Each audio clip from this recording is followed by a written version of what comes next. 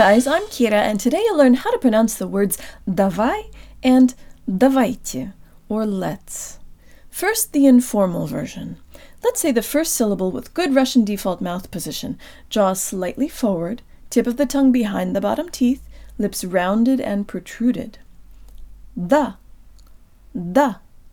It's the part of your tongue behind the tip that makes contact with the roof of your mouth for the de, and there is vocal cord vibration throughout, not da with the tip of my tongue, but juo tang lips, da, da.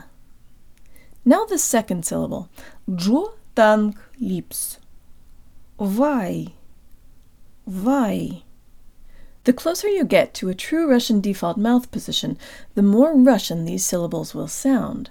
Not vai, but vai. So commit to shifting your default position and keeping it there with daily reminders, sticky notes in your textbook, on your computer if you have one, at the top of every homework page. Let's do the whole word. Juo tang lips. Davai. Davai. Davai. Davai. Davai. Now let's turn to the formal version of this word. Use more air for the te than you would in English, keeping the part of your tongue behind the tip close to the roof of your mouth, and tell your brain that the ye sounds like an e or I flavored schwa. Juo tang lips. Ti. Ti. Now the whole thing. Juo tang lips. Давайте. Давайте. Давайте. Давайте. Давайте. Давайте.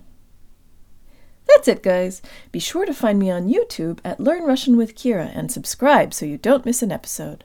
I love to hear from listeners, so please suggest a word for an episode or just say hi. You can support my work on Patreon at Learn Russian with Kira, and you can check out my video course at unlockingrussianpronunciation.org, where I explain why some letters sound different in certain situations and how you can learn to predict and pronounce all of the subtleties. And if you teach Russian and you like my videos, please consider recommending Learn Russian with Kira on YouTube to your students so they can see them too. Счастливо!